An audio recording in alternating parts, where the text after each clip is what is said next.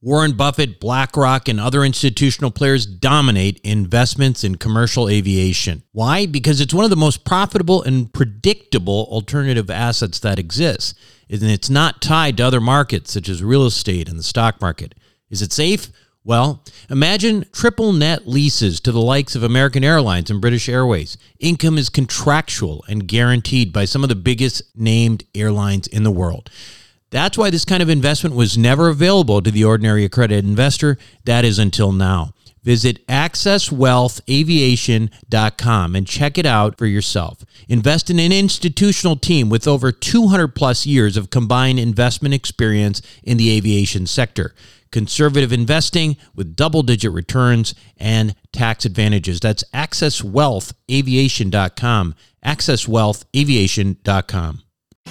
You are listening to the Wealth Formula Podcast with Buck Joffrey. Get ready to change your life. Welcome, everybody. This is Buck Joffrey with the Wealth Formula Podcast coming to you from Montecito, California. And before we begin today, I want to remind you of this website called wealthformula.com. Lots of interesting resources over there. It is the home of Wealth Formula Podcast. And it's also where you go if you want to sign up for some of the various lists that we offer, including the Accredited Investor Club, which you may wish to consider if you are looking to take advantage of, I think, what's going to come down the pipe in 2024, which is some really interesting deal flow. So if you are an accredited investor, and what is an accredited investor? As a reminder, it is somebody who just has a certain amount of money. $200,000 per year or $300,000 per year if you're filing jointly, or you have a net worth of $1 million outside of your personal residence, then you are an accredited investor. And you should sign up for Investor Club at wealthformula.com. Now, let's talk a little bit about a topic we talk about quite a bit on this show, which is really important, and that is taxes. And I'll say this about taxes, is that a lot of people, a lot of politicians and stuff have opinions on who's paying enough and who's not, and I'm not sure I agree with them.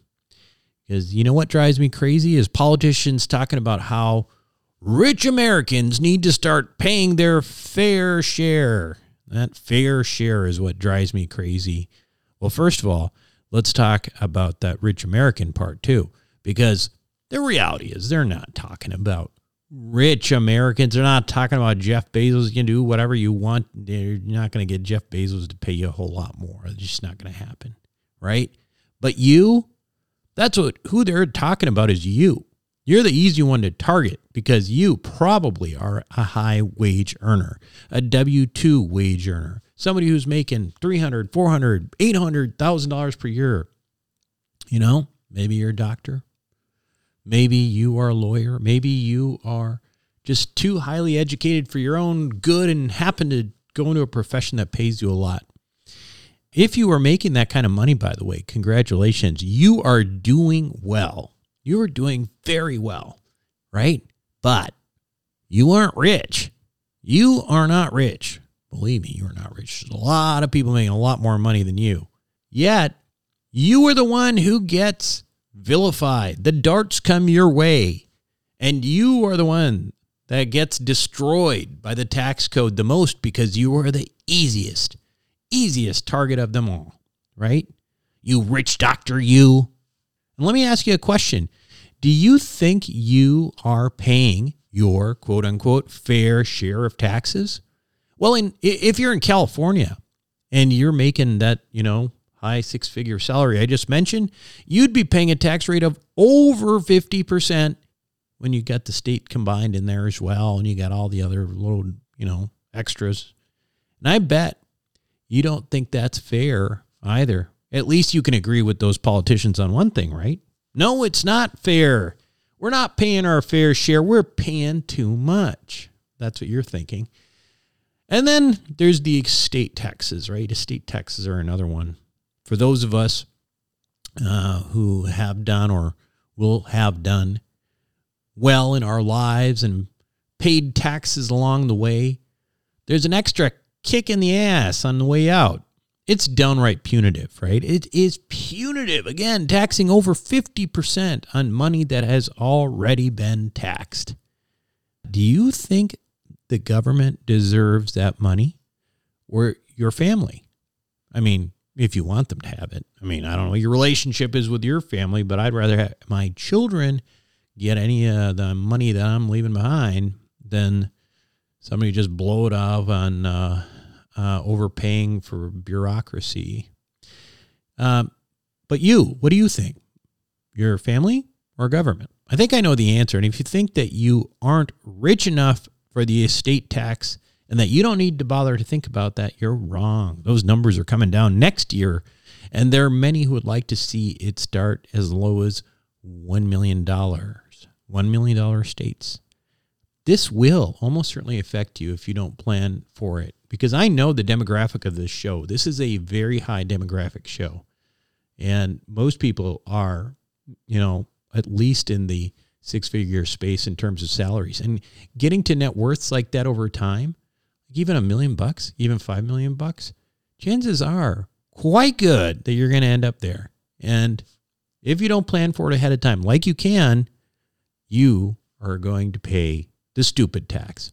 By the way, that's what it's called. People call it the stupid tax because there's too many ways to avoid it. And it all starts with various trusts. Go back to my Back to School series, I think back in September, Back to School series on estate planning. Listen to that one. All right, that one will tell you what you need to know. Anyway, you gotta be very mindful of this stuff because these darts are coming from everywhere. And luckily there are groups like the National Taxpayers Union. They're a foundation that really is out there looking out for, the taxpayer, and that's what they do. In fact, there's a case about to go in front of the Supreme Court shortly that could have profound effects on your investment. You probably don't know about this. It's called Moore versus the United States, and it has something that you should absolutely know about. And to help you understand what the stakes are, I invited an NTU member, Joe Bishop Henchman, to explain it all to us here on this episode of Wealth Formula Podcast. And that's what you're going to get right after these messages. What do the Rothschilds, the Romneys, and the billionaire hedge fund managers know that you don't about growing and protecting wealth? As you might imagine, the wealthy have a few tricks up their sleeves. One strategy allows you to grow wealth tax-free at a compounding rate with no volatility. It protects your money from creditors and lawsuits, and it lets you invest the same money in two different places at the same time. How about that for amplifying wealth? To learn more, go to wealthformulabanking.com. Again, that's wealthformulabanking.com. Welcome back to the show, everyone. Today, my guest on Wealth Formula Podcast is Joe Bishop Henchman. He's the Executive Vice President at the National Taxpayer Union Foundation, leading work to protect taxpayer rights through research, litigation, and outreach. Joe, welcome to Wealth Formula Podcast. Great to be with you, Buck. So maybe you could start out just telling us a little bit about what the National Taxpayer Union Foundation is, just so we have some reference. Sure. We're a team taxpayer here on Capitol Hill in Washington. We try to make sure the voice of the taxpayer is represented at all levels of government when they're making policy decisions. So, the special interests and the short-term interests, they've got all of their representation in Washington. We try to make sure that the general taxpayer interest and the long-term is represented too. So we put out a lot of research. We show up to provide education and information about things at the legislative branches, the regulatory agencies, and in the legal world. And I think that's what we're talking about today, but we're all over the place. Yeah. By the way, if anybody's interested, it looks like the website there is www.ntu.org/foundation. So let's jump right into this, Joe. One of the reasons that I wanted to have you on the show is I kept hearing about this case that sounds like it's of significant consequence, although it may not seem so on first blush. It's a case called Moore versus the United States. Can you describe the case for us and talk about what the issues are? Sure. The facts are a bit unusual, but Supreme Court has agreed to hear it, and it could have very wide implications for anybody that is an investor. So we are trying to spread the word about it. They're going to hear it on December 5th, the arguments in it. The case involves a couple from the United States, Mr. and Mrs. Moore, that invested in an Indian company in India. The way their complaint describes it is a friend approached them and said, "I'd love to help get better farm equipment to people in India, and would you like to put in a little bit of money, almost as a charitable endeavor, but set up as a profit-making enterprise?" And they agreed and put in some money. And the company, again, according to the filings, has reinvested the profits that it's made. So it's gotten bigger, helped out more people, gotten more farm equipment out to more successful entrepreneurs. And by all accounts, is a big success. The Moores, I guess they get a statement every year about how successful it is, but according to them, they've never taken any distributions. They've never taken any money back out of the business. Almost viewed it as a do-good investment that they did. Sure. So they were surprised in 2018 when they got a tax bill from the United States government. And the tax bill is associated with the Tax Cuts and Jobs Act that was passed the year before, which moved us from a worldwide system of taxation to a territorial system of taxation for corporate tax. And as part of that, imposed a one-time tax on accumulated deferred overseas profits by American-owned companies. So that covered a lot of ground in that last sentence there. But that's why their lawsuit is alleging that tax is unconstitutional. So just to be clear, is it the reinvestments, the thing theoretically could have been paid out as dividends, but they were reinvested, or are they being taxed on any sort of perceived value of the company and unrealized capital appreciation of that investment? That's actually the core of the dispute. So I think the Supreme Court is going to be, I imagine the justices will ask a question very similar to the one you just asked there, because either side characterizes it differently. So according to the Moores, they never earned any income. So whatever this tax is, it's not a tax on income. It's a tax on the wealth they have in the company, their ownership stake, something like that, which they allege is beyond the power of the federal government. Because the federal government, to the extent they can impose a direct tax on individuals, they can only tax income. So if something is not income, they can't tax it. According to the government, they say this is a tax on business earnings, that the business did earn profits and the tax code at that time could reach it. And the Moores chose, as you could under the tax code at that time, to defer repatriating those profits and paying tax on them until this happened. So, was this realized or not? Was this income or not? Those really are the core of the case, and will determine whether this is a constitutional tax or not.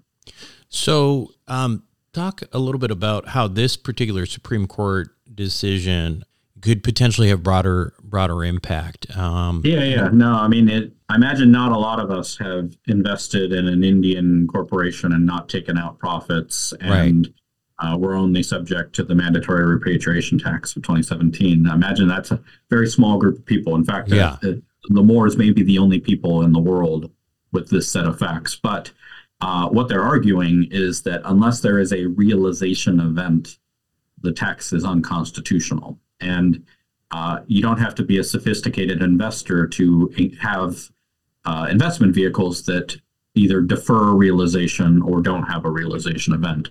And I'm talking about mark-to-market. I'm talking about 401ks, which obviously defer the tax depending on how they're structured. A lot of different investment vehicles do.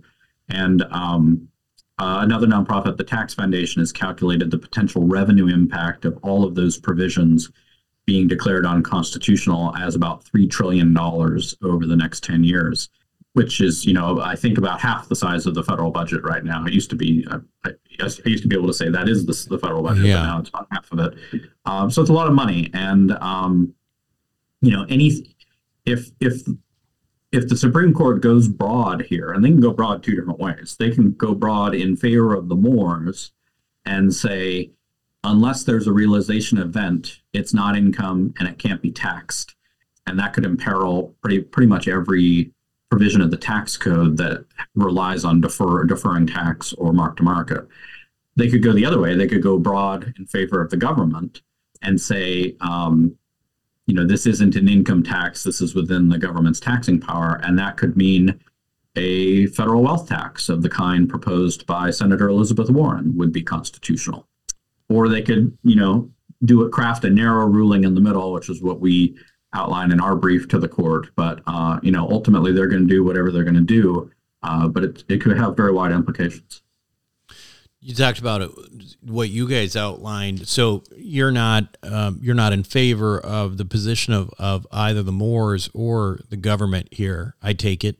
And it was a tough call for us. I mean, we fight for taxpayers, so we're generally, when we're filing court briefs, it's on behalf of the taxpayer. It's against the IRS, against the government, against the state tax authority.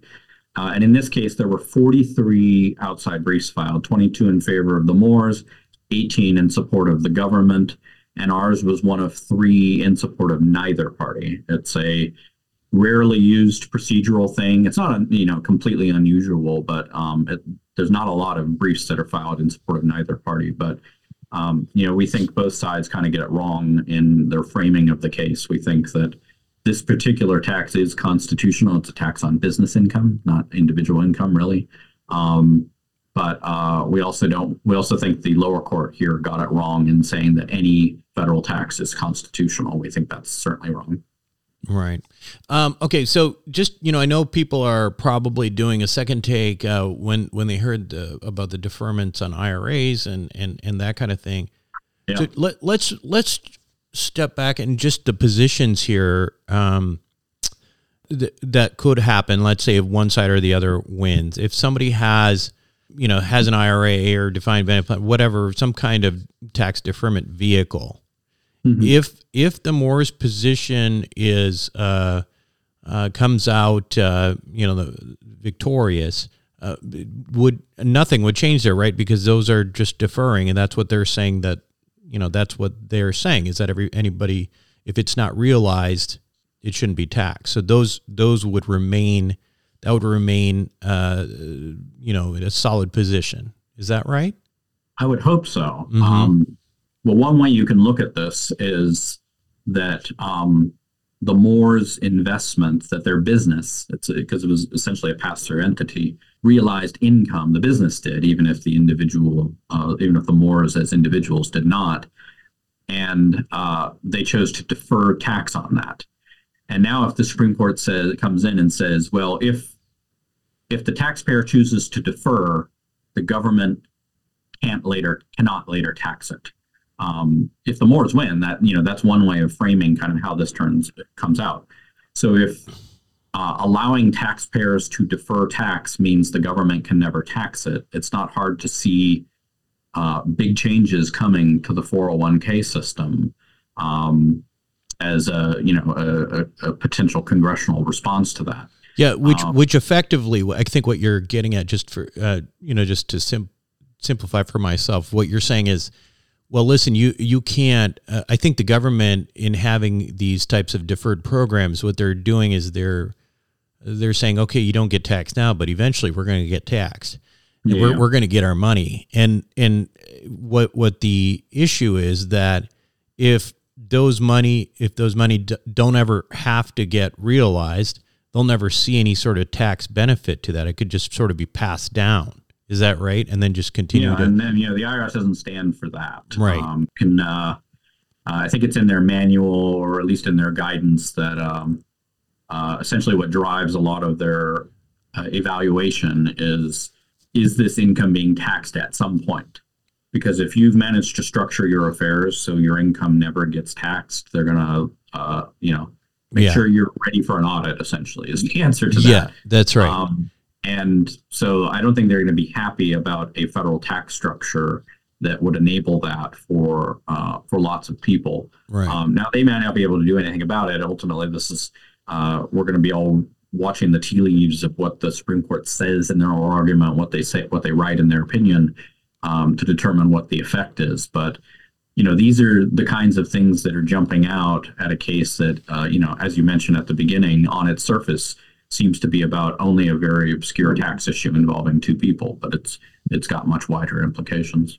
And then the government position, going back to the same example of the IRA, could open up this possibility where, at any given point, if they win this case, they could, in theory, say, hey, that gain that you made on the deferred money, we actually want to tax that now, right? We don't care if you've realized that or not.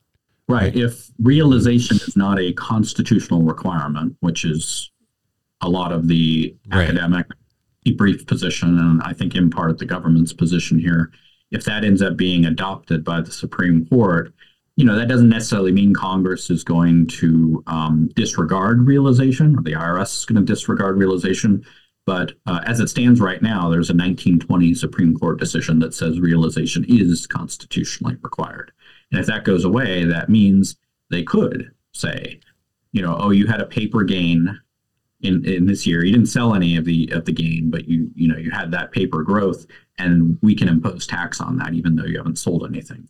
And that's that's the basis for a lot of the wealth tax proposals that have been circulating. Me and others have argued, no, that's unconstitutional. And when we say that, we're pointing to that 1920 Supreme Court decision. But if that goes away, it's the Constitution is no longer a barrier to that type of policy.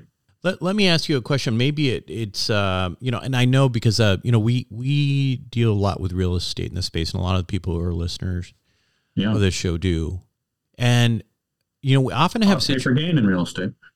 Pardon me? A lot of paper gain. A lot of paper gain. For sure. Mm-hmm. There's a lot of paper gain. So there's that element. But then there's also situations, for example, in syndicated real estate where, you have limited partnerships and that sort of thing, where theoretically you could be getting distributions, but the general partner decides to reinvest that into the property. So I guess what I'm trying to understand is what defines a realized gain? If you can, is that just because the limited partner in that situation did not receive any distribution, is that they don't have a realized gain? Or right now, I mean, when people get right now, I think they're basically credited as having made some income, right? Like real estate investors, if there's distributions, you invest, it's still a distribution. You're just basically adding to the basis. If you're asking me, I think the answer is that the business may have, if there was like a cash gain as opposed to just a property value gain, if there's a cash gain that the business did realize income, but maybe the individual did not if it was not distributed out. But,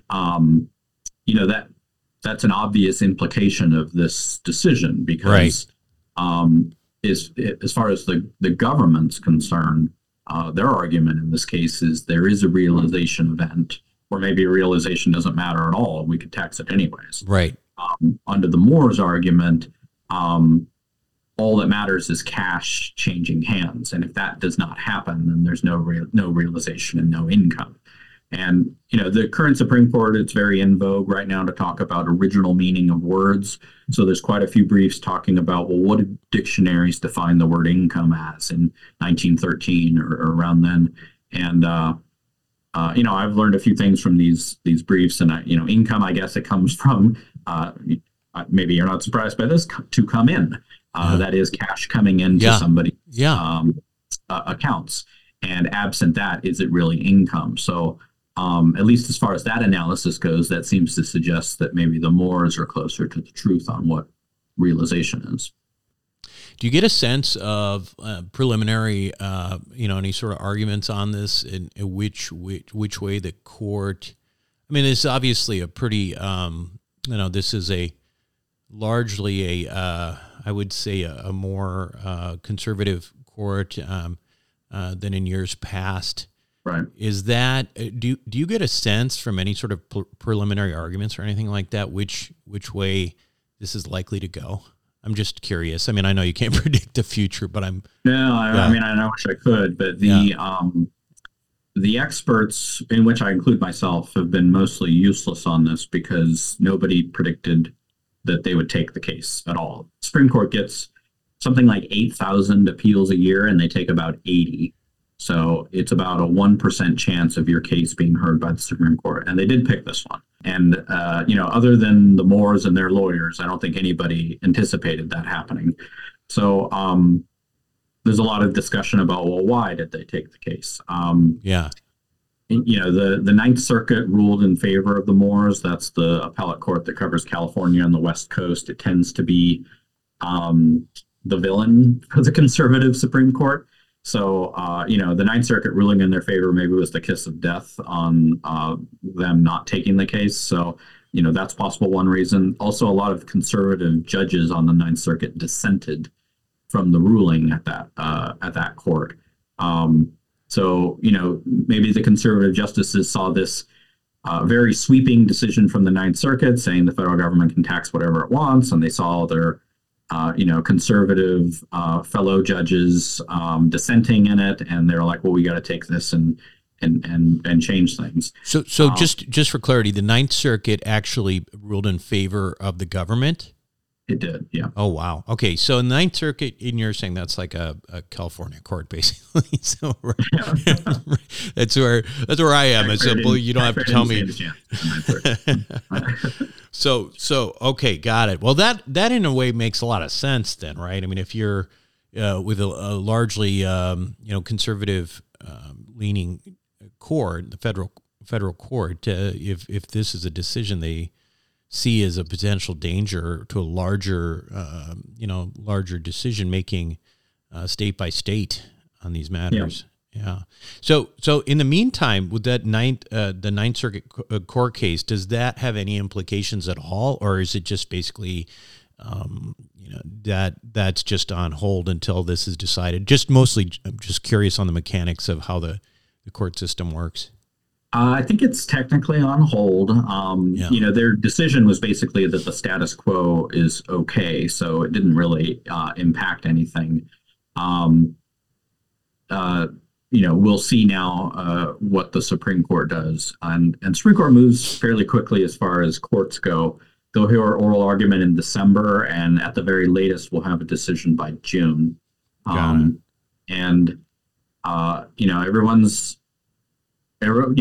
think everybody is concerned about a narrow versus a broad ruling. So a lot of the briefs, including by the parties, are saying, well, if you should rule for us, but maybe rule for us narrowly. I don't know if the court had any idea what it was getting itself into. As I said, my suspicion is they wanted to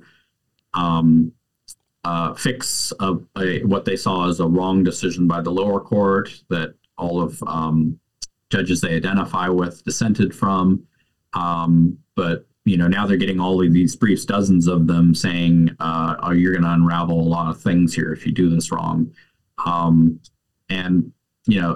There's a lot of comments by justices over the years that tax cases are not their favorite ones. I know this is surprising to you or me or the audience, but tax is not the exciting thing that we understand it to be. And so the justices generally are loath to take tax cases, and none of the current justices are really a tax expert of any kind. They never practice tax law or have written or spoken on it in a lot of ways. That's, I think, a concern on both sides in that, they may not understand the implications of some of these arguments. Now, they're all smart people, and they have smart clerks, and they have a lot of material that's been submitted to them that they're all going to read and digest. But they have to turn that into something actionable based on this decision. Yeah. And I'm curious on that too, because I mean, when we hear about Supreme Court decisions, it's usually in favor of or not in favor of, but so you're saying that they can or likely would, I guess in this case, maybe even make a decision, but be very narrow about what those definitions or what those things apply to, right? And so it goes down to the theory of what is wrong here. Is you could do what the Ninth Circuit did and say, well, the federal government can do whatever it wants, so federal government wins. I don't think they're going to do that, but that is possible. You could see them saying, well, in this case, the federal government could do this because of specific facts relating to this company or these individuals or this particular tax. And that might be a narrow way to go. You could also see them doing basically what the Moores are asking, which is, unless there's a realization event, it's not constitutional to tax this money. Yeah. And that could have a very sweeping motion. Yeah. The Roberts Court, or at least Chief Justice Roberts, likes to do narrow decisions. He likes to only focus on the facts in front of him and the case in front of him. And if there are other implications, we'll save that for the next case. He doesn't always get his way, though. He's just one vote of 9, even if he is the Chief Justice. And you see sometimes, he's got, at least according to some people, 5 conservatives to his right now, and he can end up in dissent. And so some of the maybe more sweeping social policy decisions that we've seen, he's sometimes been in dissent, saying we should go slower. But, all it takes is 5 to win the day in the Supreme Court. Right. Well, fascinating stuff. Where and this decision you said is when by June or so, you think it'll? At the latest, Supreme Court, they prize their summer breaks, and so they try to get everything out in June. The oral argument will be December 5th. It'll be live streamed on the Supreme Court's website, also on C-SPAN's website. And I'm sure there will be a lot of commentary written about the case. And it's always hard to judge how a case goes by the oral argument because, justices will ask questions, but sometimes their questions are channeling their thinking, but also justices can play devil's advocate.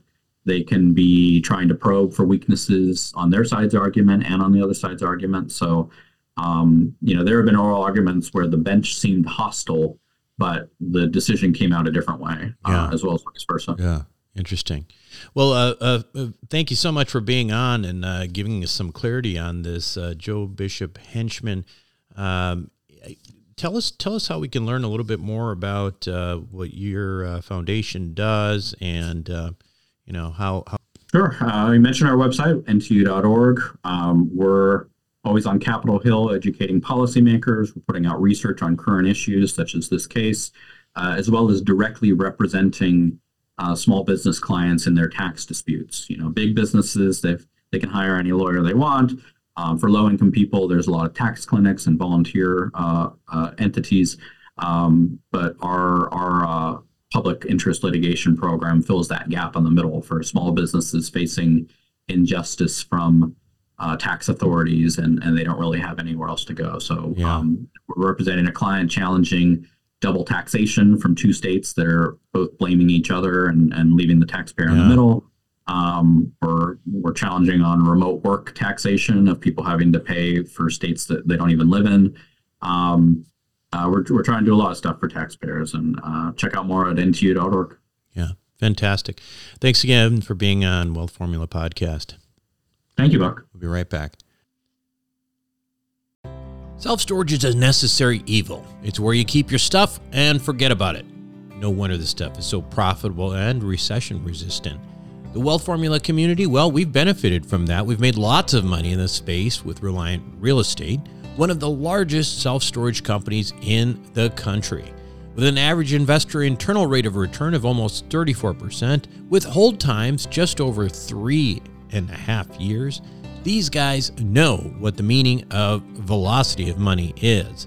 If you're an accredited investor, make sure to check out what they're up to right now at ReliantFund4.com. Again, that's ReliantFund4.com.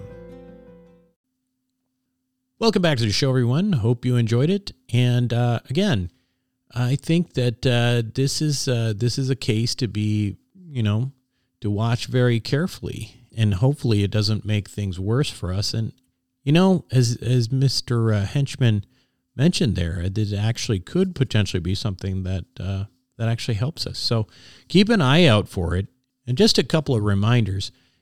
If you want to get involved with some of the things we're doing here in the Wealth Formula community, go to wealthformula.com, sign up for the Accredited Investor Club, get onboarded before there's potentially some deal flow that you might participate on, because it does take a little bit of time to do that. The other reminder I have for you is that I do have another podcast. It is called Sapio, S-A-P-I-O, with Buck Joffrey. And it is a podcast in the health and longevity space. So I highly recommend you check that out. There's a lot of good stuff there.